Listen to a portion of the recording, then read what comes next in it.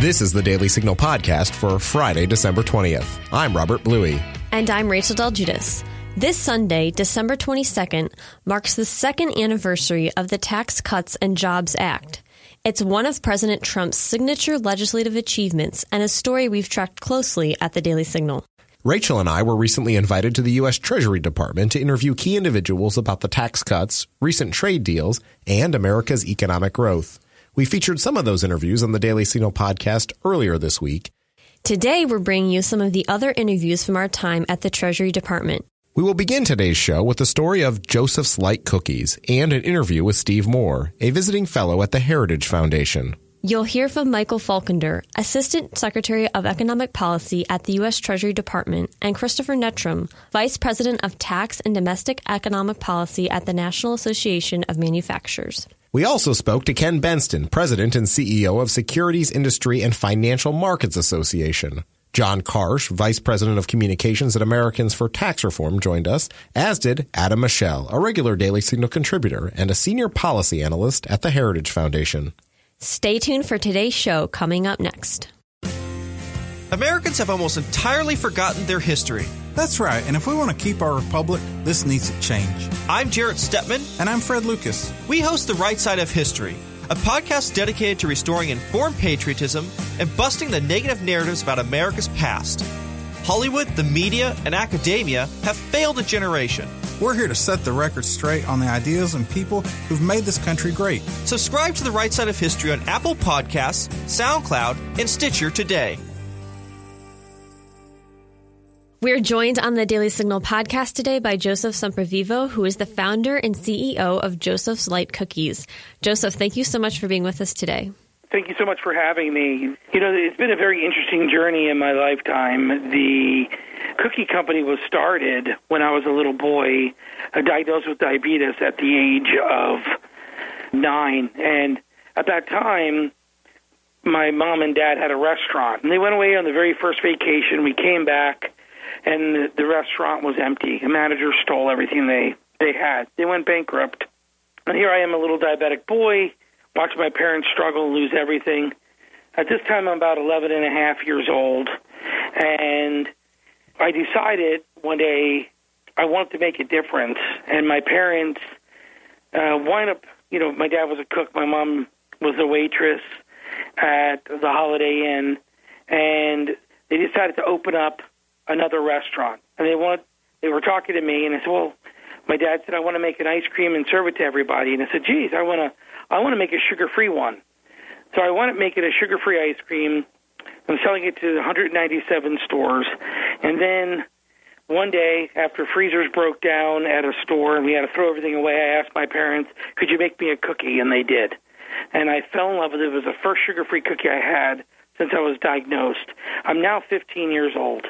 And to watch my parents skip meals, and because I remember very vividly, we would sit down for dinner, and my mom and dad would never eat. And I would say, Mommy, Daddy, why aren't you eating with me and with us, my brother and sister and I?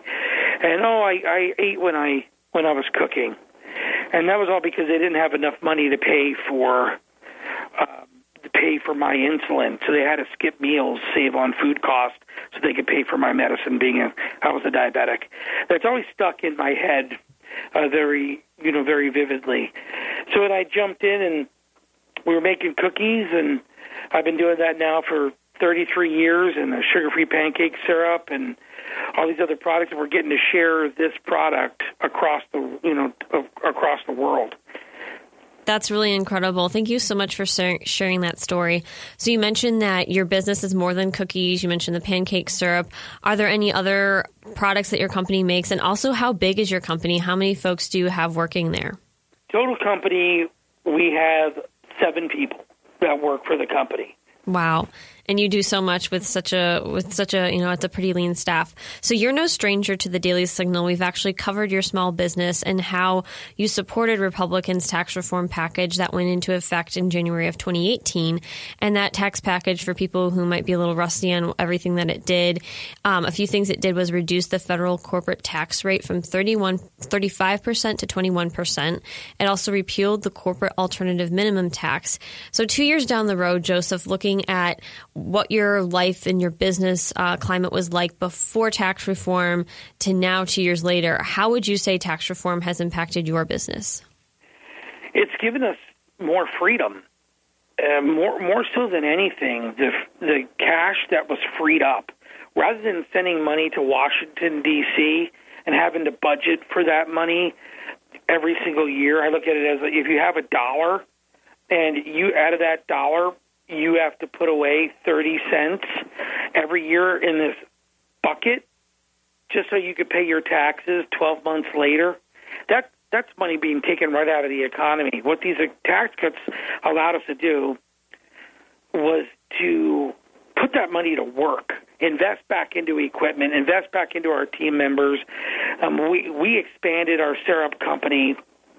We had total of 7 employees.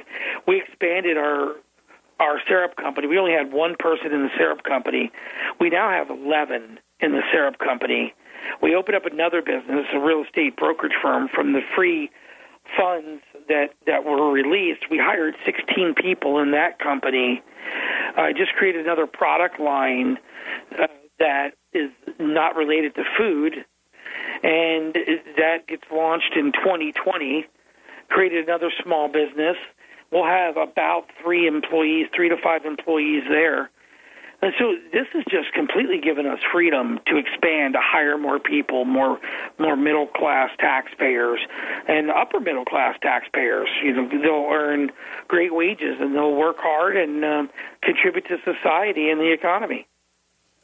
Well, that's incredible. Looking at what happened with tax reform, are there any specific elements to the package that you say were specifically effective? If there was 1 or 2 things you could pull out of everything that happened, is there one thing you're like, this was the most helpful to us? To me, it was more of a simplification of the tax code. And I know in everything that you read out there, people are saying it's more complicated. It's actually simpler to do our taxes this year. And there was a specific section, Section 199A, wherein pass-through companies, which is 60 million, you figured, 30.2 million small businesses that employ almost 60 million people in the country. They're pass-throughs. They get to take advantage of 199A, which means there's 20%. I like to look at it this way: 20 cents on the dollar of qualified income is freed up. 20 cents on the dollar. So that business gets to employ 20 cents on the dollar towards marketing, to hire new people, to give new raises. Small businesses struggle to keep people. So guess what? We're throwing money at our team members to keep them. We can't afford to lose them. So their wages are going up pretty aggressively, whether that's through bonuses and raises and higher starting pay. It's really a beautiful thing what's been happening. So the total of the package is wonderful. I like 199A because it freed up 20 cents on the dollar for small business owners in the United States. So that's what I love about it. So last July, I think that was when we last spoke for reporting I was doing on tax reform, you had specifically mentioned that you were able to hire 5 additional employees, you gave raises to your employees, and you were able to expand overall production. How did your employees react to those raises? Are there any specific stories that you can pull out, remembering what happened and how they reacted to be able to get a pay raise maybe for the first time in a while? Oh, absolutely. So I went to Mike, one of our team members, for a long time, and I said, "Here's your raise." And the raises were between $3,000 and $5,000. And I'm just rounding down and up, but between $3,000 to $5,000. It depended on years of service and everything else. That was per year, and it's ongoing still today. Mike has 2 little babies, 2 little girls, and his car was getting a little beat up, getting miles, not as dependable. He went out because of the raise and bought a car for his wife to drive. So he knew his 3 girls, his wife and 2 babies, were safe. And this car was made in Michigan, and this is what I love about this. It was made in Michigan. So the auto manufacturer, the union members made money. It was transported to Florida, so the truck driver made money. The auto dealership made money. The salesperson got his commission for selling the car. And the insurance company, the salesperson made money. All this money stayed in the United States, helped stimulate the economy, and he feels gratified and happy that he's providing for his family. That was one example. Another one, Linda went out and bought a home with her raise. That extra $290 a month, $300 a month that she received was the difference that she needed to be able to buy a home. Now you have somebody buying a home, the supplies were, harvested and created in the United States, the laborers from the United States, and Linda gets to live in this brand new home built in her town, and all because of the Republican President Trump tax cut. An amazing thing, and it's affecting so many people's lives. And then look at the 16 people that I just hired in this new company, and the other 3 that I'm going to be hiring in the other firm, and 10 that we added for the pancake syrup company with a new factory, by the way, so 50,000 plus 50 to 100,000 square feet. So this is all new things, all new investments made in our country. It's amazing. So you had mentioned overall expanding production. You just mentioned now the new factory, adding people to the syrup company that you all have. What has that meant? Are you not only adding new people, are you also making new kinds of cookies? Like, what else does that expanding production, what has that looked like for you guys? So we were able to really focus our energy on our pancake syrup company because of the freed up capital, that extra money, we really put to marketing our sugar-free pancake syrup. And that's where because of that extra marketing over the last couple of years, since 2018, that enabled us to grow the sales. And I'm talking 30% growth rate since this tax cut has come into effect. And we're going to probably end this year at a 32 to 35% growth for our sugar-free pancake syrup. So we decided to invest more money into the pancake syrup company and grow that.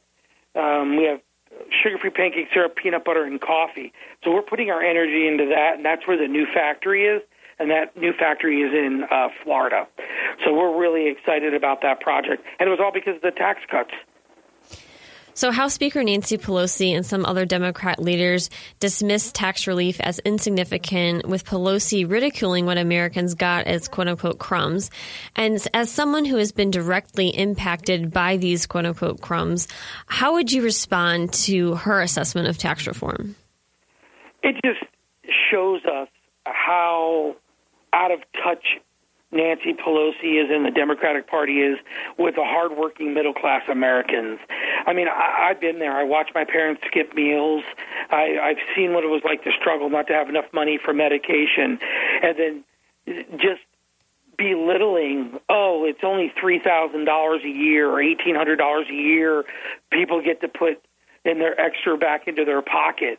Well, that $1,800 is the difference, or $3,000 is a difference between paying your electric bill one month and not, or being able to buy groceries for your children. That it makes a big difference in people's lives. Buying cars, being able to buy a home, your first home at the age of 68 years old. I mean, these are huge things.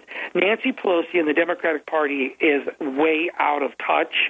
They cannot relate to the everyday person. They say they can, but these types of comments about they're just crumbs just shows you that the proof is in the pudding, that they really don't know what it's like to struggle and be an average, everyday American. And I'm ashamed. I'm ashamed of that comment. Some liberal politicians, this is also very surprising given the success you're talking about. It doesn't seem like they appear to recognize it, but they've suggested that they would, if given a chance, repeal some or all of Trump's tax cuts. How would that affect your business if that ever happened? Well, what would definitely happen is the raises would would have to be removed, and people would have to lose their jobs, factually speaking, because we would have to start taking the money from the economy and holding it back into the bank account. So from a budgetary standpoint, we're going to be losing all those funds, which are all these jobs that have been created would be reversed. And that's just not true for my company. This is across the board. I'm seeing expansion at businesses all across the United States, small business owners that I know, and they would have to do the same thing. They'd have to lay off people. They'd have to close buildings. I'm opening up. I'm hiring 50 people in my real estate company. I have 16 now. I'm hiring 50, opening up multiple locations, and I would cease expansion altogether. And I would have to look at. I'd have to look at alternative ways to save money, and that's going to be in wage cuts and downsizing. So hypothetically speaking, looking back and had tax reform not happened, had Republicans not led on that, what would the outlook of your business as well as your employees' lives look like today? I know you mentioned the story of Mike and him being able to buy a car for his wife so that she'd be able to have a dependable vehicle to drive him around while he was at work. What would it have looked like had tax reform not happened? Well, that's a fantastic question. We experienced 8 years prior to President Trump, 8 years of uncertainty between regulation and taxes, and we were really frightened. I mean, we tightened the purse strings. Our sales, their growth rate was not the same as it was pre-Obama, and our growth rate now is parabolic. It's like a rocket when 33%. We'll end up year-end 30% last year.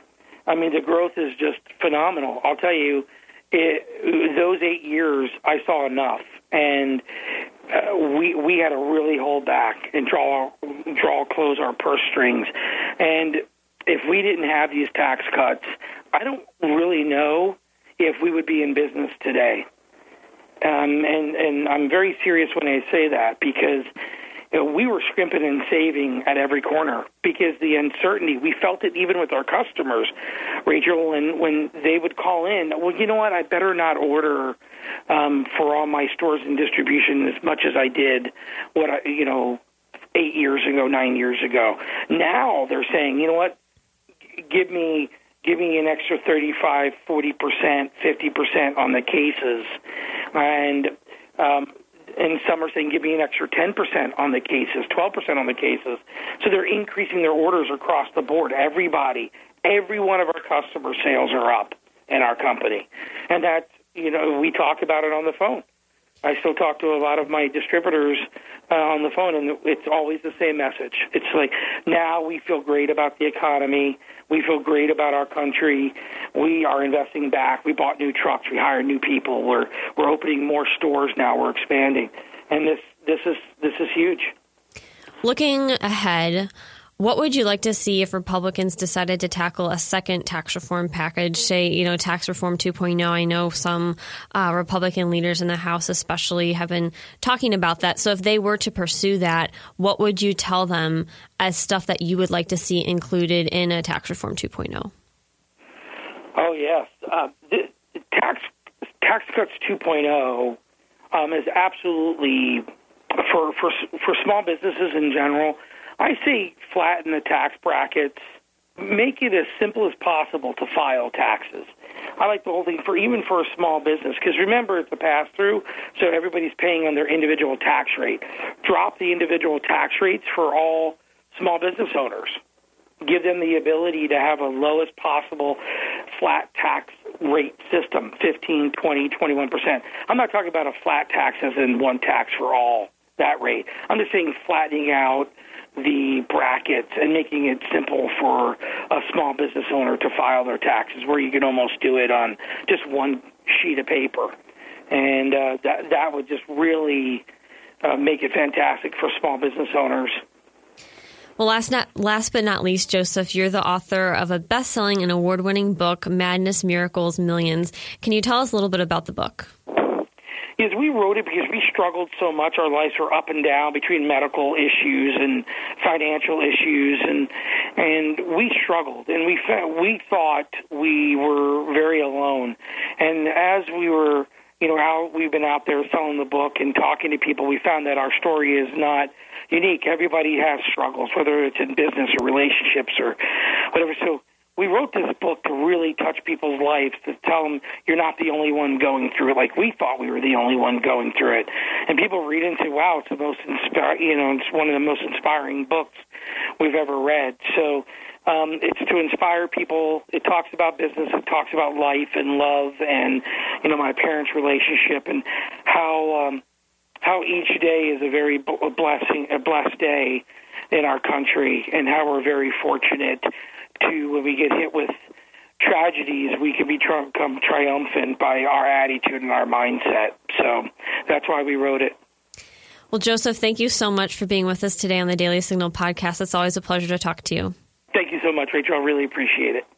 The Daily Signal podcast is coming to you from the U.S. Treasury Department today, and we're joined next by Steve Moore. He's a visiting fellow at the Heritage Foundation. Steve, thanks so much for being with us. I had to come all the way over to the Treasury Department to see you. That's right. We could have just done this in our studio, but it's great to have you here. Well, it's an exciting day. This is a big anniversary of this tax cut that we at Heritage played a big part in putting together, and so we're really proud of, the results, and B, having worked with Donald Trump to, put together, a tax cut that has been a spectacular success in almost every way. Well, and you personally, from the time of his campaign through that first year, laying the groundwork, it took a lot of messaging, of number crunching to get us to the point where we are today. What is your message? By the way, I saw Trump, I saw the president about 3 weeks ago, and we were just talking about that. 4 years ago, we started to put this plan together.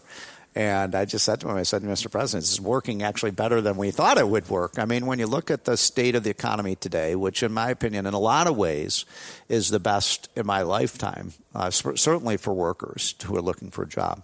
And, it's just amazing that the tax cut has played such an important role in terms of helping businesses expand. This was a pro-business tax cut. Trump says that unapologetically. And what bothers me, Rob, is to listen to the Democrats. They're running on repealing this. So if you switch those dials back in the wrong direction, you're going to see a reverse effect. Well, you certainly have that. So let's jump in there. I want to talk about the positive and then also the consequences of doing so. So the left has made it a point. We've heard Bernie Sanders, Elizabeth Warren, of course, Nancy Pelosi famously said that it was crumbs, that the American people received. So what is your message then to not only those leaders here in Washington, but also to the American people that they need to know about this law? Well, my favorite one is the one that we talked about in the Wall Street Journal about 6 weeks ago, that I'm really honored. Trump mentions it every single speech that he gives. He leads with this, that since Donald Trump was elected, entered the Oval Office through the end of September of 2019, average median family incomes. I'm not talking about, the rich people like Warren Buffett and, Bill Gates and Tom Brady and people like that. I'm talking about middle-class families have seen a $5,200 increase in their real take-home pay. That's a gigantic increase. It was only $1,100 under Obama. And so, when people say this was just a tax cut that benefited rich people, come on, look at this. And by the way, this is Christmas season. We see this, just go to the malls, go to the stores. People are shopping, they're spending. Why? Because they have more money in their wallets. So I'm sure you've heard stories, given all the work that you've done, working for tax reform, all the meetings you've had, and talking to people who have been benefited by it. Are there any particular stories that you've heard from people who have benefited from tax reform that you would like to highlight? Well, one of my favorites, I told this at one of the Heritage events not long ago, was that I was in Houston, Texas. This was about a year ago, and I was walking down the street, and this Hispanic woman was walking towards me, and she kind of looked up as we passed, and she kind of grabbed me by the arm, and she said, "Hey, are you the guy I see talking about economics on TV?" And I said, "No, that wasn't me. That was," I was worried she was going to slug, but she was very friendly, and she said, "I'd just like to shake your hand." I said, "Well, that's very nice." And she said, "I didn't vote for Donald Trump." She said, "I don't even like Donald Trump very much." She said, "But, I just got a $2,000 bonus from my employer." And she said, for the first time in 5 years, I'll be able to take a vacation. I was like, wow, this was not about rich people. It wasn't, Trump would always say, rich people can take care of themselves. They have enough. It was really about how do we expand the economy so middle-class people have those kind of benefits. And so I was really proud of that, and I think you could tell that story 1,000 times everywhere I go. Another quick story. I know a guy named Joey who runs an auto repair shop outside of Cleveland, Ohio. And whenever I go, I'm on the road a lot. Whenever I meet employers, I always ask, how's business? And Joey said something so interesting to me. He said, Steve, it's almost like the day after the election, a light switch was flicked from off to on. And he said, ever since then, I've had more business than I can handle. And by the way, I named the last chapter of my book, Trumponomics, a light switch is flicked from off to on, because it's a nice metaphor for what happened with this U.S. economy. It's not just the tax cut, it's the deregulations, the energy policies. It's just, getting government off the back of our businesses so they can do their thing. There are 27 million men and women who run small businesses in this country. They're the real heroes. Steve, we've heard President Trump talk about these stories himself. Yeah. Thank you for sharing a couple with us. But you also sense that he's frustrated that there isn't more focus on the good economic news that we continue to hear about. You've worked in the media. Why is this? Well, I mean, they don't. First of all, I think a lot of people in the media are actually rooting against the American economy. We saw this. Remember, Rob, for the last 3 or 4 months, the media keeps saying, "Oh, a recession is right around the corner. The American economy is going to go over a cliff." Really, a recession? We just had the best jobs report, and they look really silly today to have said that. We just got 300,000 new jobs in our latest jobs report. If anything, the economy is picking up steam. It's not losing steam. And so I think a lot of people in the media are just rooting against Trump, and then they understand. Look, in a strong economy, it's hard to beat an incumbent president. I mean, he's well set up, for 2020 with a booming labor market, increase. And I'll give you one example. When I graduated from college, the unemployment rate was 10.5%. Today, it's 3.5%. I mean, I never thought I'd see the day when we have a 3.5%. When I was in college, they say 4% unemployment rate is full employment. So we're below unemployment rate below full employment. That's a pretty amazing accomplishment. Steve, you had mentioned earlier that Democrats and those on the left have been talking about the possibility of repealing the tax cuts. How would American businesses and even the overall economy be affected were that to happen? Well, I think it would be a disaster, frankly. First of all, for the stock market, a lot of people smarter than me on this are saying that it would cause maybe a 25% decline in the stock market. That's a giant reduction. They're talking about trillions and trillions of dollars of wealth that would be evaporated, not just for rich people, but for people with 401k plans and, union pension funds and so on would be hard hit by that. And then in terms of, the effect on businesses, there's an old saying, if you tax something, you get less of it. If you tax something less, you get more of it. If you increase your taxes on businesses and people who are entrepreneurs and start businesses, you're going to get less of them. I mean, this is just simple mathematics. So I'm very frightened by that concept, especially when I hear, 70% tax rates. 70%? Really? We're going to go back to that? And, wealth taxes. They're talking about Social Security tax increases, gas tax increases. I mean, if it moves, they want to tax it. Steve, the Tax Cuts and Jobs Act included many reforms. You advocated for a lot of them. Could you talk about some of the policies that are having some of the greatest impact on our economy today? I think, that's a tough one. I would say 2 things stick out to me. One is the repatriation tax. So this allowed businesses that had there were trillions of dollars overseas that could not come back to the United States because the tax penalty was so high. So we said, well, why don't we just tax them at about 10%? Let them bring back the money. We'll get 10% of that in revenues. They'll invest it here in the United States. And boy, that's really worked. I mean, we've got not quite $1 trillion. I think the latest number is about $800 billion has come back. Think about the number of jobs you can create with $800 billion. So that's number one. Number two, I think I'd have to say, cutting the business tax rate to 20%. And one really interesting thing that happened at the very end of the debate, I want to tip my hat to Senator Johnson of Wisconsin, who said, the tax cut for small business is not big enough. I can't vote for this. And we said, you can't vote for it. We need your vote. And we actually went back and we said, gosh, he's right. We're cutting the corporate rate. Let's make sure small businesses see the same reduction. So we didn't just cut the corporate rate to 21%, but virtually every small business now is paying a 21% rate. And as I said, there's 28 million small businesses. So I think those are the highlights. Americans for Tax Reform has collected over 850 examples of pay raises, new hires, benefits, facility expansions, the list goes on, where tax reform has helped the American worker. And you even mentioned some of those personal stories yourself. Why don't you think we hear more about these victories for Americans? I think, first of all, it's a little, let me give you an example. We at Heritage have found that the average family saves about $2,400 from the tax cut. That's a lot. $2,400, but it's coming in each paycheck. So, it's about $200 a month or maybe $100 per paycheck. People don't oftentimes recognize that their paycheck is bigger. I think that also the left just has, the left is very good at just finding a message and just hammering it. So if you ask most Americans, they say, that was a big tax cut for rich people, because that's what the media keeps saying. And we need to keep reminding people, no, you got a $2,400 tax cut. You've got $5,000 more income. You've got more job opportunities. The great thing about having this tight labor market is that it gives workers a great opportunity to bargain for higher wages. And if you don't like working for Joey, you can go down the street and work for Susan, because she's got a job opening too. The number one problem in the American economy today is there aren't enough workers. That's an amazing thing. I mean, that's a good problem to have, right? That you have more jobs than people to fill them. It certainly is. And Steve, finally, as you look ahead to the future, what are some steps that you'd like to see this administration take? Funny you should ask that one. That's a slow one right over the middle of the plate, because as you know, Rob, we are working on Tax Cut 2.0, and Donald Trump has asked Heritage to put together a plan.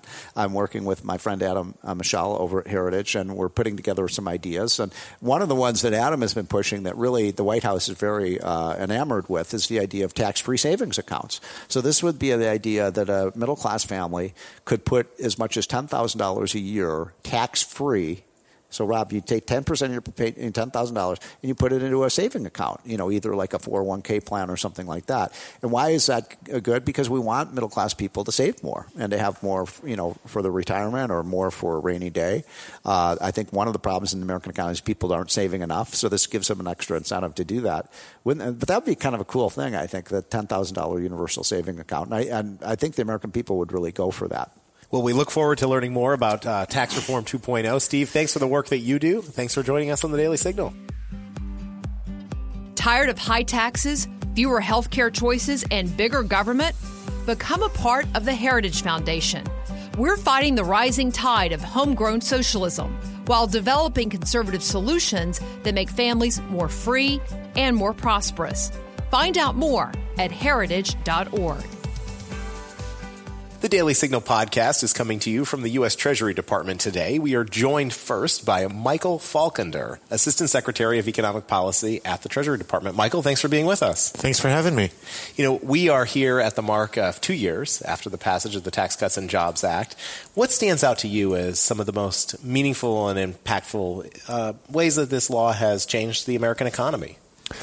So I think that the Tax Cuts and Jobs Act did two important things. First of all, on the consumer side, on the individual personal side, it really incentivized people to fully engage in the economy, both by decreasing the cost of going to work, by lowering individual tax rates, as well as by putting more money in people's pockets so that they had more to spend in the economy. The second thing it did for us also is that it re-incentivized businesses to locate and expand operations here in the United States. That was done partially by lowering the marginal tax rate that's applied to business income, but also through incentives for various types of investment. You've heard stories of people who have personally benefited from the tax cuts. Could you talk about some of your favorite stories? I would say that the stories that I hear are mostly people feeling like because they have more money in the pocket, they can do things that they were previously foregoing. So being able to go out and make that new car purchase and replace the one that's been unreliably getting them to work previously, or having more money to take their kids on a vacation. Those are the kinds of stories that are really inspiring to us to see the American people being able to fully realize their opportunities. We've heard some efforts on the left who obviously want to repeal the tax cuts. We know what economic consequences that would certainly have. What can you tell us about that kind of impact that you would worry about should that come to fruition? Absolutely. The biggest, I think, unreported story is just how phenomenal the economy has been doing recently. Last year, we had 2.9% economic growth. the first 9 months of this year already, we've had 2.4% economic growth. And remember that this is in the context of an economy we were previously told couldn't get above 2%. In addition, we've got the lowest unemployment rate in 49 years. We're seeing wage growth throughout the income distribution. The census reports measure of income inequality actually declined last year because we're seeing higher percentage wage increases for production non-supervisory workers than for the average worker, which means that line employees are getting larger percentage wage increases than their bosses. And so the impact of this has been felt throughout the economy. And if we were to reverse it, we would potentially move back down to that economy that wouldn't get above 2%, that wouldn't see these kinds of unemployment rates and wage gains that we've been able to realize. President Trump has complained that despite the great economic successes, you're not hearing about any of this in the news. Why do you think this is? I'm not a media critic. It's not my place to analyze how the media reports on it. Instead, what I do is help people throughout our economy and throughout the Treasury Department have the data and have the stories to go out and tell our side of how well tax reform has impacted the American people. You've talked about some of those stories and how you delight in hearing about people who are able to do things maybe that they wouldn't have been able to do because of the extra money they have. What is your counter then to the argument we continue to hear from the left that the Tax Cuts and Jobs Act only benefited the wealthiest of Americans? If you look at the cuts that were made in tax rates, it was across the board. And so a family making $75,000 a year saw a $2,000 tax cut as a result of the Tax Cuts and Jobs Act. Last time I checked, a family making $75,000 wasn't considered part of the wealthy. But in addition, we have to think about the larger macroeconomic implications of tax reform. And the higher GDP growth we've seen, the low unemployment rates we're seeing, the wage increases, those are not an accident. They occurred as a result of the administration's policies with tax reform at the centerpiece. What aspects of the Tax Cuts and Jobs Act would you say is having the greatest impact today? Seeing what you've seen, what would you say, if I could highlight one of those aspects of this reform, what would that be? I would say the most impactful would be the rate cuts, both for individuals as well as for businesses, because again, when you look at the number of Americans returning to the workforce, right, not only are we seeing really low unemployment rates, 49-year record low unemployment rates, we're also seeing a return to higher labor force participation. So people are coming off the sidelines and back into the job market. Part of that's a result of the higher wages they're seeing, but part of it's also a result of the fact that when they work, they get to keep more of it as a result of the declines in marginal rates. Couple that with the fact that we've made it more advantageous for businesses to expand, both through lower rates and through various incentives to invest. And it's no surprise that we're seeing a return to high wage growth, low unemployment rates, and reductions in income inequality. Michael, how do we keep it going? I mean, these last 2 years have obviously had a number of economic success stories. What steps are you taking here at the Treasury Department, or would you like to see Congress take to make sure that this happens in the future? Yeah, so the next steps in the president's agenda are really in the continuing on the deregulatory environment as well as negotiating fair and reciprocal trade deals. So we're very encouraged by the fact that Congress has indicated that they're ready to pass USMCA.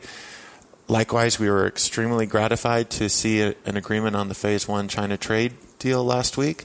And so the combination of lowering trade barriers, increasing access to markets for American goods and services will allow us to continue expanding this longest on-record economic expansion. Let's delve into those two issues, China and USMCA, just briefly. Can you share with our listeners what USMCA is and why it would impact and be meaningful to them? Sure. So USMCA is an important update to the NAFTA trade agreement that was implemented back in the 90s. And it does a number of things. First of all, it modernizes the agreement so that we bring intellectual property up to date. You know, there have been significant advances in the intellectual property component or the contribution of intellectual property, things like software and patents and movies, for instance, to the U.S. economy, and that was an important missing component in the original agreement. So putting that framework in place is important to enhance our ability to export the types of products and services that create a lot of value here in the United States. Another thing that it does is it brings more equity into some of the manufacturing space, and it also addresses both the China trade agreement as well as USMCA address some of our agricultural product trading relationship. And on China, of course, this president has put that front and center from the time of his campaign in 2016. I think he's really helped the American people understand what the economic relationship between the two countries is or should be. So talk about the deal and again, how it impacts the average American. Absolutely. So when China gained entry into the World Trade Organization 20 years ago, there was a hope that that entry would lead towards a set of economic practices that were more in line with what we saw in the rest of the world. And in fact, unfortunately, what we've seen is that there has not been a respect for all of our intellectual property. There's been forced technology transfers, and there's been the trading relationship has not been reciprocal. And so addressing some of these trade barriers that will allow American companies and American producers to have access to Chinese markets the way that China has its goods come into our markets is an important contribution to the U.S. economy that the president has led the way on, and that the secretary played a very pivotal role in negotiating. And so similar to USMCA, the China trade agreement, first and foremost is updates our intellectual property relationship so that there is recognition of the intellectual property that's created by our exports. Second, it significantly enhances the agricultural trading relationship that we have, and it brings and it sets a path forward for ongoing negotiation on issues such as forced technology transfer and access of financial services firms to the Chinese market. So the last time that Congress updated the tax code was actually in 1986 with President Ronald Reagan's Tax Reform Act. Why do you think it took so long for lawmakers to review the tax system again and look at reform? I think that with many legislative activities, we make major reforms to them once in a generation or once every 2 generations. So there's I think what drove tax reform this time was the recognition that our tax code had become uncompetitive. You know, I remark to people regularly that in 1986, when we lowered tax rates back in 86, it brought us into a tax rate that was in the middle of the developed world. So if you look at the OECD nations, the Organization of Developed Economies, the 86 tax reform brought us to a below average corporate tax rate. We then did nothing to our corporate tax rate essentially for the following 30 years. Yet in that time period, we went from a below average corporate tax rate to the highest in the OECD. Now you might ask the question, how did we become the highest if we didn't touch ours? And the answer is because everybody else lowered theirs. And so it indicated that there was consensus around the world that having high corporate income tax rates that actually discourage job creation and expansion domestically, and in fact instead moves business abroad, is not to the benefit of the domestic economy. And so what we did with tax reform was simply return the U.S. corporate income tax rate to the middle of the pack of the rest of the developed world so that our businesses could once again be competitive with the rest of the other developed nations. Michael, thanks so much for visiting with the Daily Signal. We appreciate the work you're doing on tax reform, and we look forward to keeping in touch in the future. Absolutely. Thanks so much for having me. We are joined by Chris Nettram, Vice President at the National Association of Manufacturers. Chris, thanks so much for being with us. Thanks so much for having me today. I'm excited to be here. So this is the second anniversary of the Tax Cuts and Jobs Act. Tell us what your message is to the American people here on this anniversary. Look, the Tax Cuts and Jobs Act was a real structural change in the competitive landscape of the U.S. economy. It moved the U.S. from a position of being really uncompetitive vis-a-vis the rest of the world to just about average with respect to the corporate rate and better than average in many respects. And as a result of that, what we're seeing is a boom in manufacturing. So since the passage of the Tax Cuts and Jobs Act to today, we've created about 320,000 manufacturing jobs. And these are well-paying jobs that pay on average about $85,000 a year with benefits. They're the kind of jobs that can really support families and communities all across the country. So to have 320,000 created since the passage of the TCJA really shows you how important that law was. How would you say the Tax Cuts and Jobs Act have contributed specifically to America's economic growth? Well, I think the story of the TCJA is actually told best by the small businesses that we're seeing throughout the country. What we see at the National Association of Manufacturers is not the stories that you'd see in the headlines of the major media outlets across the country on a daily basis. We've seen the TCJA empower a small business in Denver, Colorado to expand their workforce, give raises and bonuses, but also fund the construction of a shelter for 150 homeless women.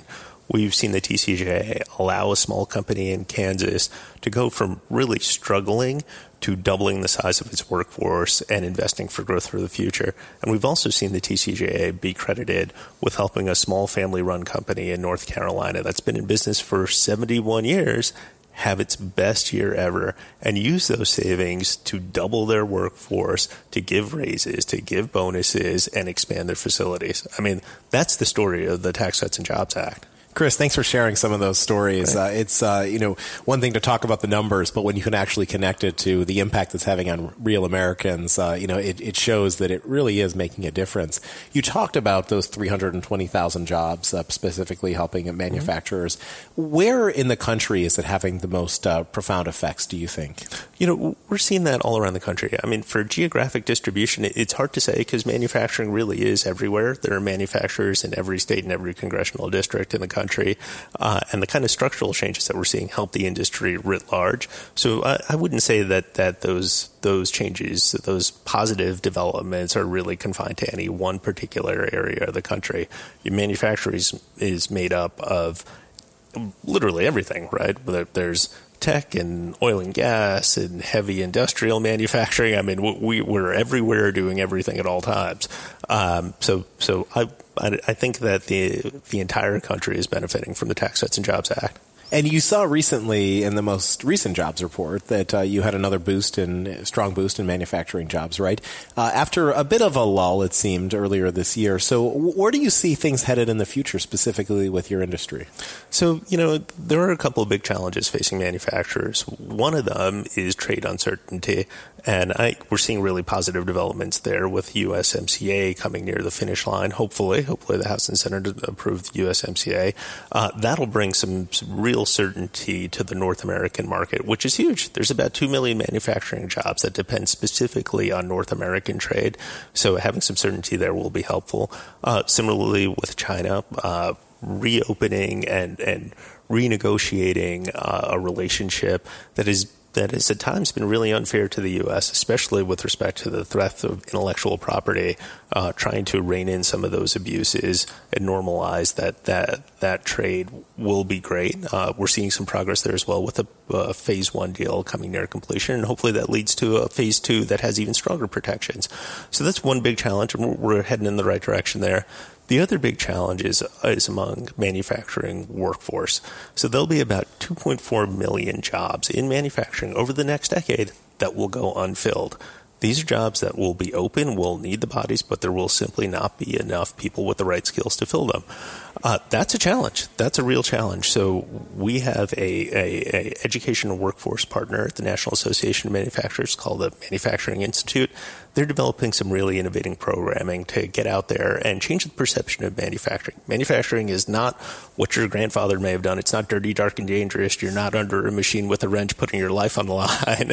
It's really not that. I think of manufacturing more as Iron Man and Tony Stark than getting your hands really, really dirty.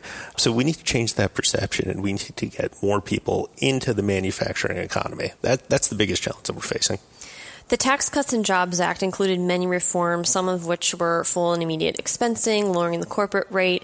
What do you say, if you could look at all of those different reforms, what would you say has been the most impactful for everyday Americans? Well, look, I think there were 5 things that we asked for in tax reform, and we said if we got all 5 of those, you would see a boom in manufacturing. So you mentioned 2 of them. Those were big.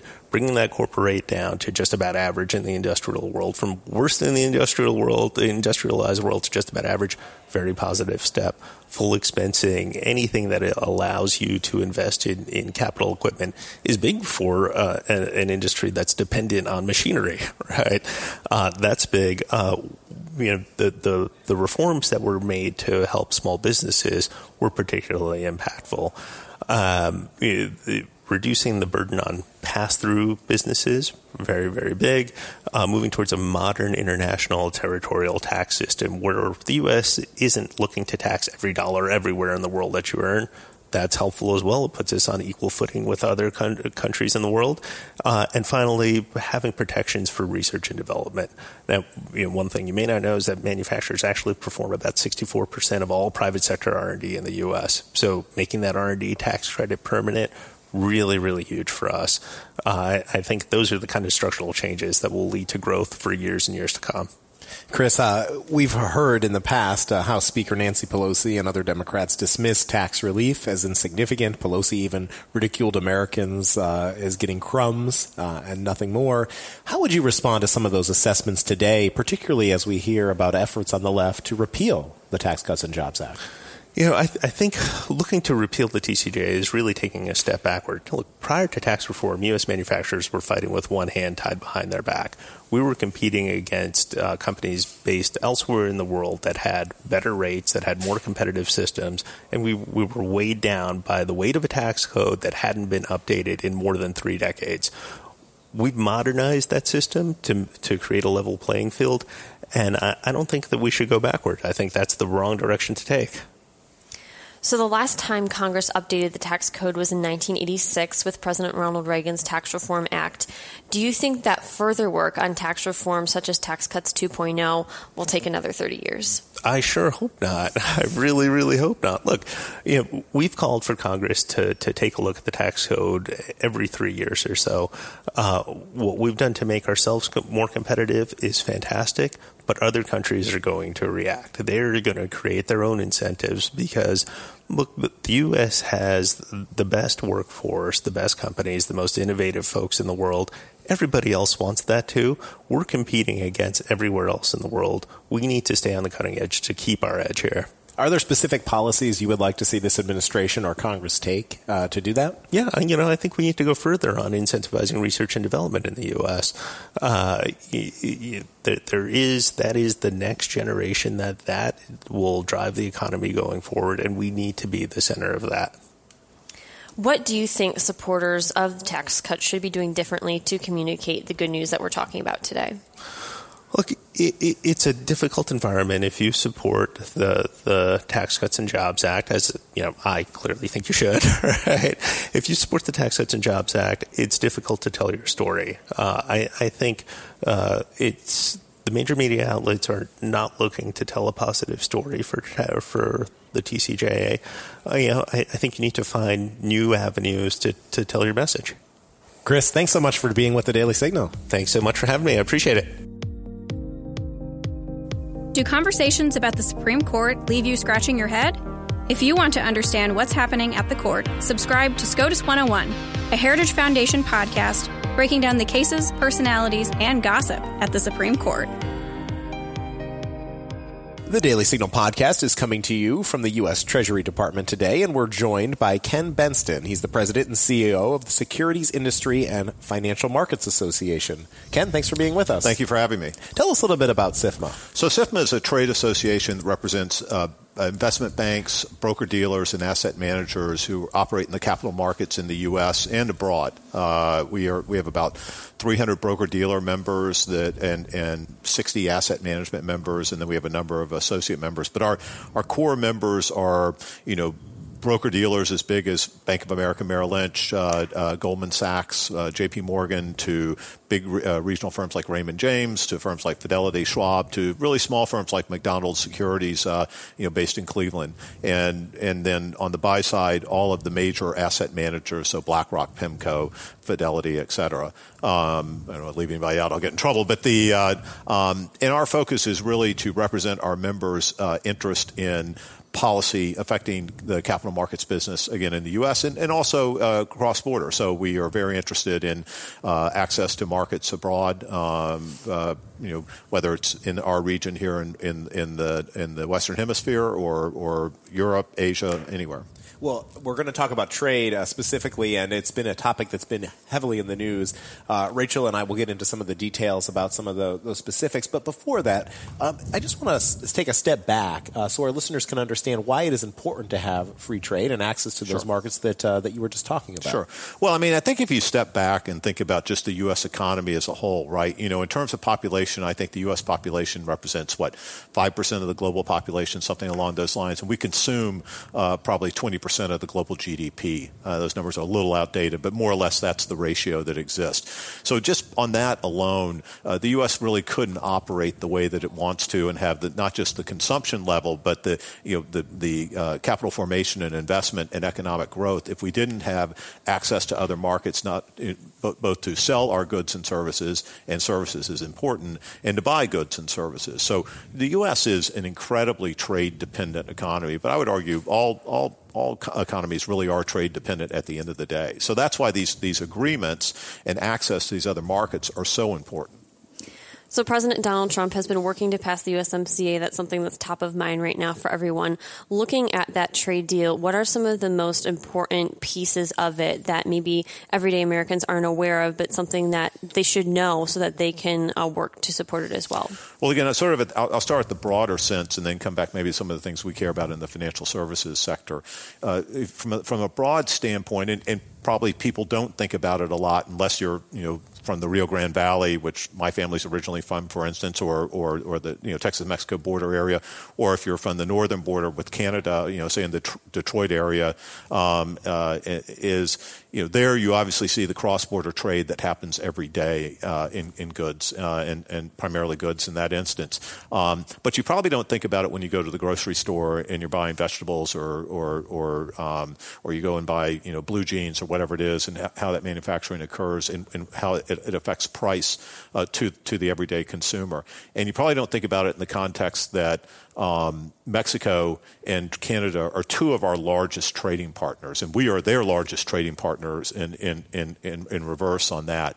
So there really is a global supply chain that operates in the Western Hemisphere between Mexico, the U.S., and Canada that I would argue, and I think the data has proven to be true, has really driven the U.S. economy. So I think that's very important. From a financial services standpoint, and this gets back to sort of why USMCA versus NAFTA. Okay, well, NAFTA was adopted back in in the early 1990s, was ultimately adopted in 1994, I think it was, 93, I guess it was.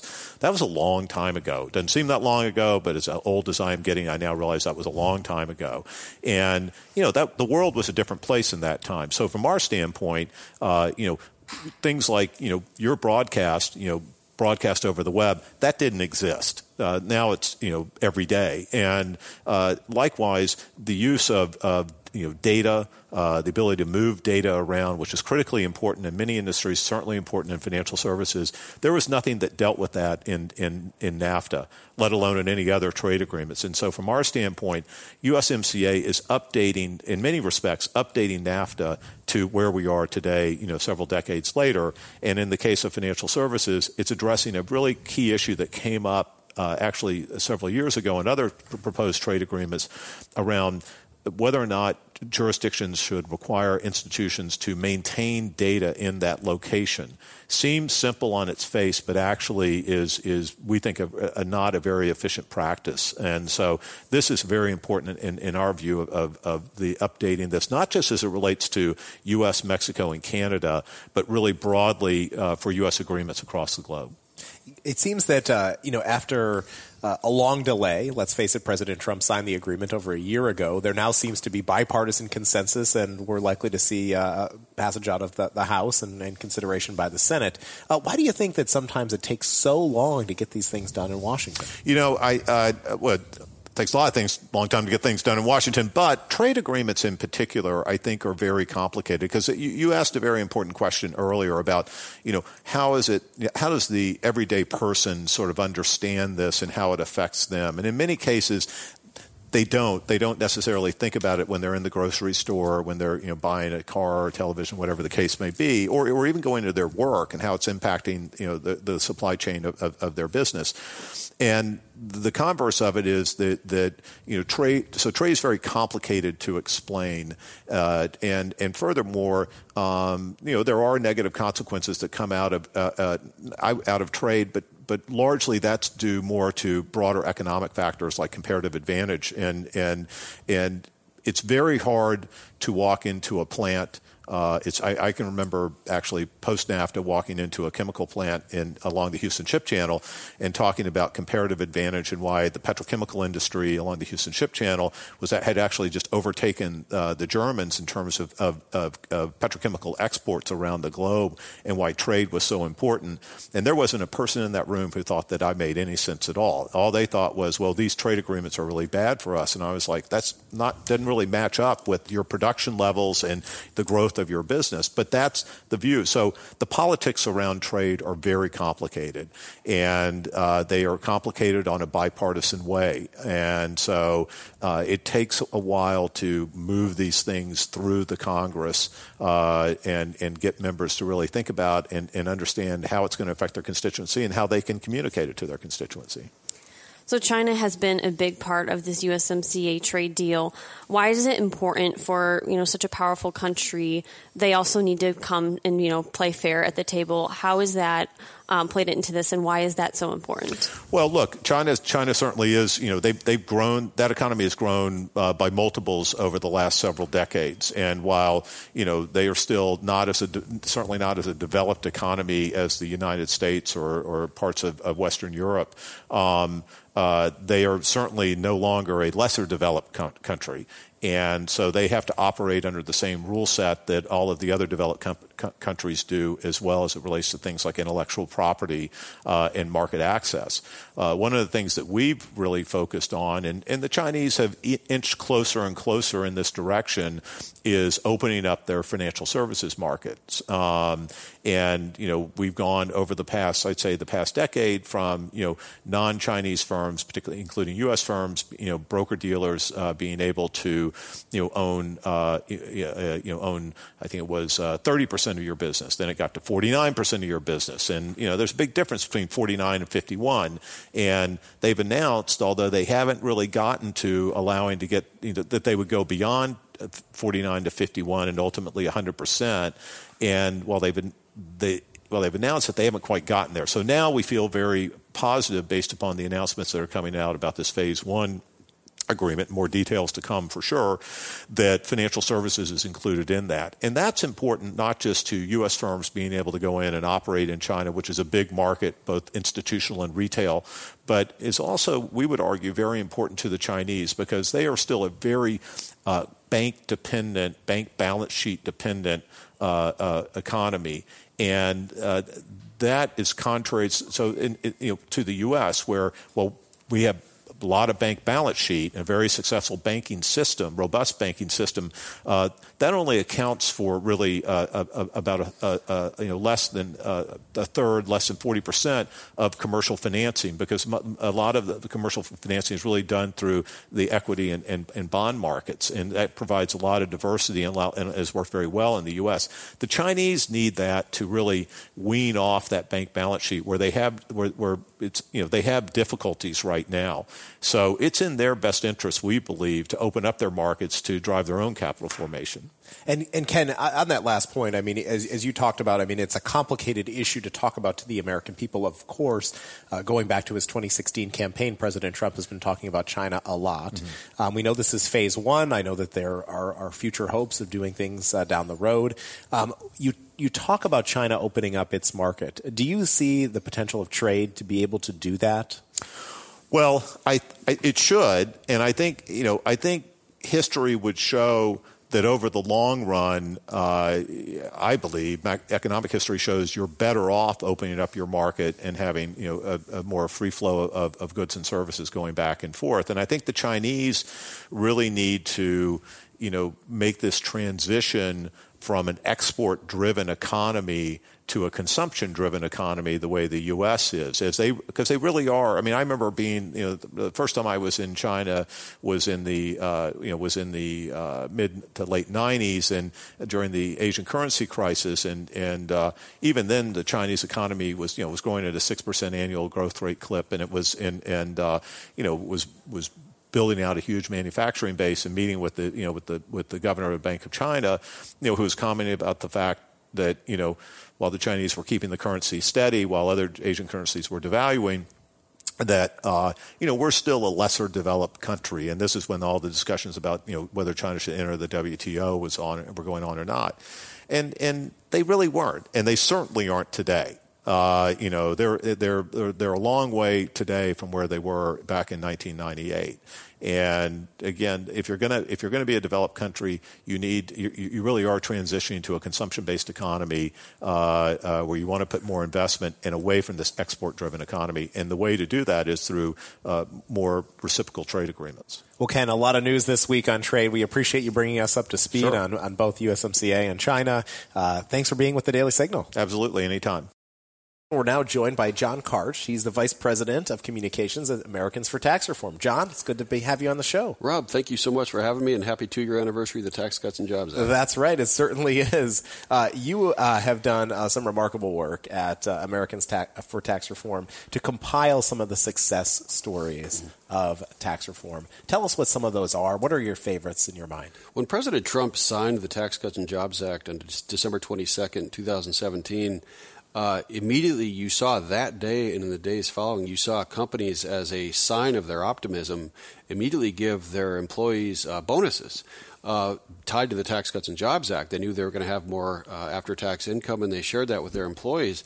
But so I gathered those initial examples of the bonuses, but what happened was the good news continued, and people started, companies of all sizes, large and small, they were raising wages, they were increasing benefits, they were doing a whole variety of things. And so I thought we just need a place to put all these examples, because I know the left is going to pretend they don't exist. So we just made a permanent URL at atr.org/list, and then we put a call out on radio and TV to have people send in their own examples. So we got in, for example, the Anfinson Farm Store in Iowa, a town of 200 people. The guy raised wages and gave bonuses, and he also increased the paid vacation for his farm store employees. He ended up at the White House with President Trump a few months later as one of the small businesses that benefited from the tax cuts. So and now we're up to 875 specific examples. The reason they're powerful is because it's in their own words. It's not us saying that it happened, or we're not saying data, which is the data is important, but what makes it real is when someone says, look, because of the tax cuts, I was able to hire 3 more people. I was able to pay for health care for my employees. I was able to, increase the paid vacation or the paid leave. That's really important for people's lives. I have to agree with you, John. I had interviewed a small business owner in Florida, and he had told me that one of his employees, he only has, I think it's 10 or 15, and he said he was able to, when he gave his one employee a raise, this man was able to buy a car for his wife, and they have 2 twin girls, and things had been tight for them, and their old car wasn't reliable, and he said because of that, we were able to buy this new vehicle. So have to agree with you on there that of the significant differences it's made. Looking at the Tax Cuts and Jobs Act and the different pieces to it, what component of tax reform would you say has been most beneficial for everyday Americans, whether it's lowering of the corporate rate, the full and immediate expensing? Is there one thing that you can pull out and say, I think this is one of the things that has been most beneficial? Yeah, the income tax cuts. Thanks to the Tax Cuts and Jobs Act enacted by the Republican Congress and signed by Trump, we have the family of four with an average salary getting a tax cut every year right now of $2,000 each and every year. A single parent with one child is getting a $1,300 tax cut each and every year. Democrats want to repeal the Tax Cuts and Jobs Act, so what that means is these families, family of four, $2,000 tax increase. Single parent with one kid, $1,300 tax increase every year. On the small business side, you had both the special small business deduction in the Tax Cuts and Jobs Act. That helps small businesses in terms of hiring and wages. And then on top of that, because most small businesses file on the owner's individual tax return, they also benefit from the income tax rate cut. Now, that family of four with the $2,000 tax cut, that's a 60% reduction in federal income taxes. That's incredible. And you don't hear about it in the news much. All you hear is that this went to the supposed rich people we always hear about. They never tell you about, how families are doing with the tax cuts.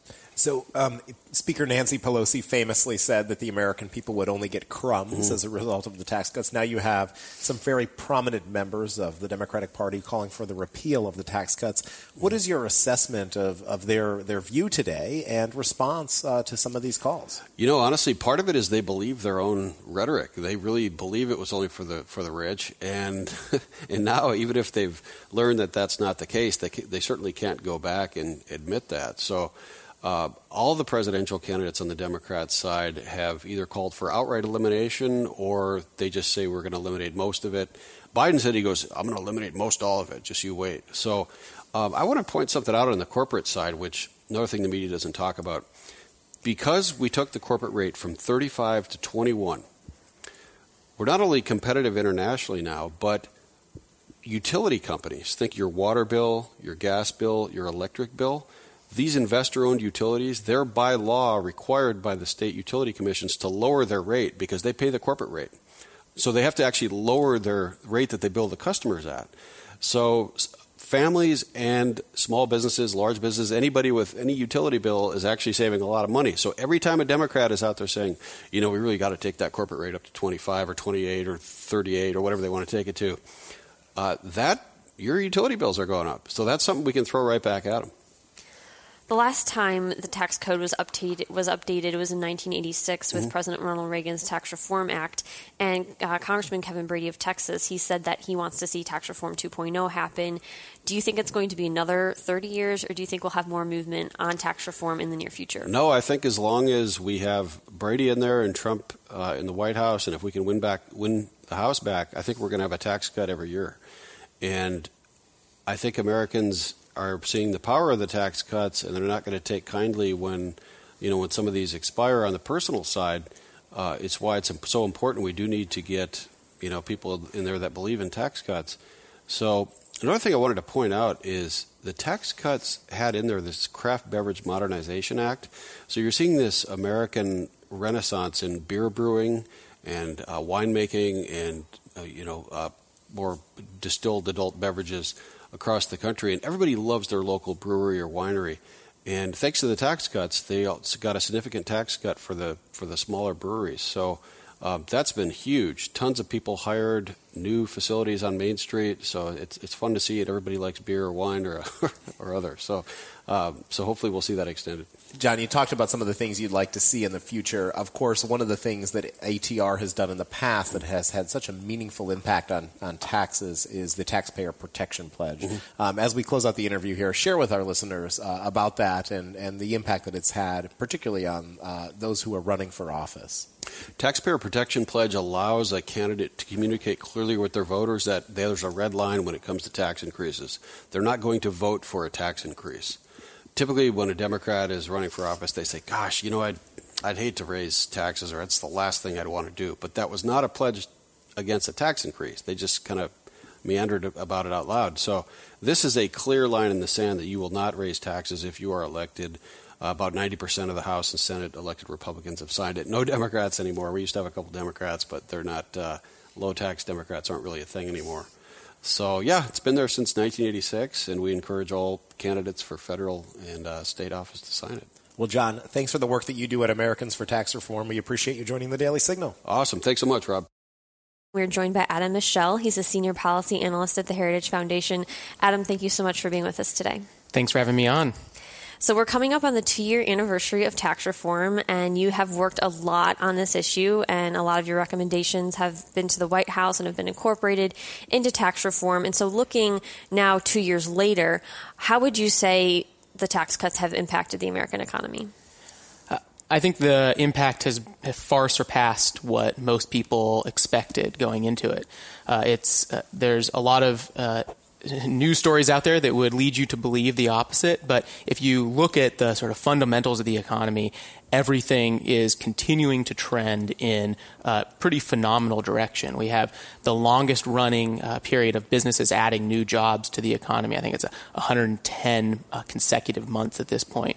Wage growth is tremendous, not just for the average American family. It's above 3% over the last year.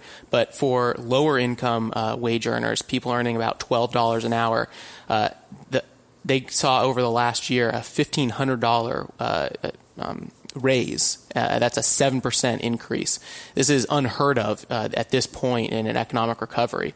So you sort of tick down the list: unemployment, wages, new jobs. It's all pretty phenomenal.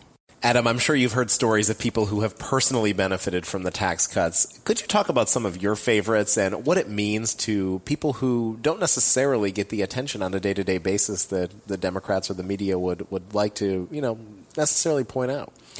Yeah, well, at Heritage, when after the tax cuts passed, one of the things that we did, we actually went out to fairs and out into communities to talk to people about what they were doing with their tax cut money. And I have several pictures emblazoned in my memory of we had this sign that said what did you do with your tax cut, and people wrote what they did with it. And there's several folks at a fair in sort of, I think it was rural Ohio or something, holding signs like, I gave my tax cut to my church, or I gave my tax cut to my local charity. Those are I think it's more than just how much money you have in your pocket, but it's the generosity of Americans across the country. It's not when you get to keep more of your own money. It's not just you that benefits. It's your community. It's your kids. It snowballs beyond what anything that Washington could provide through a handout or through a welfare check. And that's I think that's the power of putting money back in the hands of the American people that makes me so passionate about tax cuts and keeping them, making sure that they're permanent for years to come. The Tax Cuts and Jobs Act included a bunch of reforms. Some of them were the lowering the corporate rate, full and immediate expensing.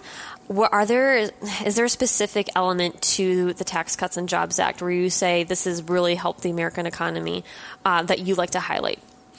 Well, I think 2 years later, most people have probably forgotten all of the specifics that were included in tax cuts.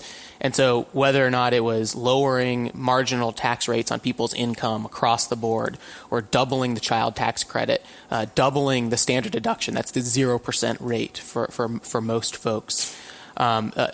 These are all tremendous benefits to individuals. But the two things you hit on, expensing and lowering the corporate rate, are the things that are really leading to the economic boom that we're seeing. The jobs that we talked about, wage increases being higher than they have been since before the Great Recession. And that's when businesses send less of their money less of their profits to Washington, they can reinvest that in new equipment, in larger factories, in new research and development. And these are all the things that ultimately feed into workers across America having better equipment to work with and being more productive, which ultimately leads to wage increases. And that's the sort of economic story that's happening. So that lower corporate tax rate, incredibly important, but all the individual pieces for your sort of typical family were also incredibly meaningful. Adam, some on the left have suggested that they would, if given the chance, repeal some or all of the tax cuts. How would American businesses, workers, and just frankly the overall economy be impacted if that were to happen? I think it would take our economy to a standstill. The tax cuts are what I think are continuing the economy to grow at the rate that it is. And rolling that back not only signals to businesses that they have less money to work with, but to American families, they have less money to spend. They have the government is going to start taking more and more of what they earn. We at Heritage looked at what repealing the tax cuts in 2020, so next year, looks like for every congressional district around the country. And if you pair the lower wages that you get from raising the corporate tax to the actual tax increase that families have, those two paired together, you're looking at a sort of typical family of four being between $10,000 and $100,000 worse off over the subsequent decade. There's a lot of variation across congressional districts, but in every single congressional district, people are poorer if the tax cuts are repealed. And so that's why we need to make them permanent. That should be where Congress is focusing. Adam, you recently had a piece in the Daily Signal talking about how minorities have been so well served by tax reform, and you highlight that lower-wage black workers are seeing wage growth of 8.5% and similar low-wage black women seeing gains larger than 10%. What has this meant for these Americans? It means they have more money to live their lives, to support their children, to put food on the table, to fix their refrigerator when it breaks down. You sort of go down the list. Higher wages mean people can live better lives and can support themselves and their community. And I think that's the untold story of a good economy, of tax cuts in general, but when the economy is doing really well, it's people that are historically left behind that see the biggest wage gains, that have frankly the most to lose if all of this were to go away, and that's why it's so important to be laser focused on a pro-growth agenda, something that keeps the economy growing like it is. It's not just for people that live here in Washington, D.C., where in D.C. today, it's all of the Americans out across the country who depend on that job and those wage increases. And so that's why the deregulatory agenda, making tax cuts permanent, all of this feeds into supporting American workers. So, Adam, as you look ahead to the future and that pro-growth agenda, what is Tax Reform 2.0 look like? What are some of the other policies that you would like to see both this White House and Congress implement? I think that the most important piece is making what we got permanent. The tax cuts, unfortunately, start expiring in 2022 and then 2025 is sort of the big cliff where taxes will automatically go up if Congress doesn't do anything. So making what we got permanent. And then I think we can expand on that. One of the big things that I've been an advocate for is a universal savings account. So right now we allow people to save for retirement in your 401k or your sort of Roth IRA accounts. But basically that system is telling people to only save for retirement and not save for anything else. A universal savings account says you should save for something other than retirement. You should save for your next car, for helping your kids go to college, or whatever those life priorities are. And I think this is the opposite of the left's agenda. The left is looking at how they can increase taxes on savings and investment, things that will ultimately cripple the economy. And so it's expanding the tax cuts we got, adding universal savings accounts, and then helping businesses invest even more in the United States to support American workers through expensing that we mentioned earlier. And I think that puts together a really strong pro-growth tax agenda, along with continuing deregulation, increasing free trade. All of these things work together. Adam, you had mentioned that a lot of the gains we've seen from tax reform aren't front page news basically ever. And so how would you suggest supporters of tax cuts be doing differently to communicate the good news? That's a really great question. I think it's about talking to your neighbor and talking to people that are experiencing the good economy. When I was out in North Carolina talking about tax cuts, and after our talk, several people came up to me and said, "Hey, I just wanted to let you know that I got an email from I think it was a guy that worked at Verizon. Like, I got an email from my boss saying, you have a bigger paycheck after tax reform went in, and I knew I could use that money to enroll my daughter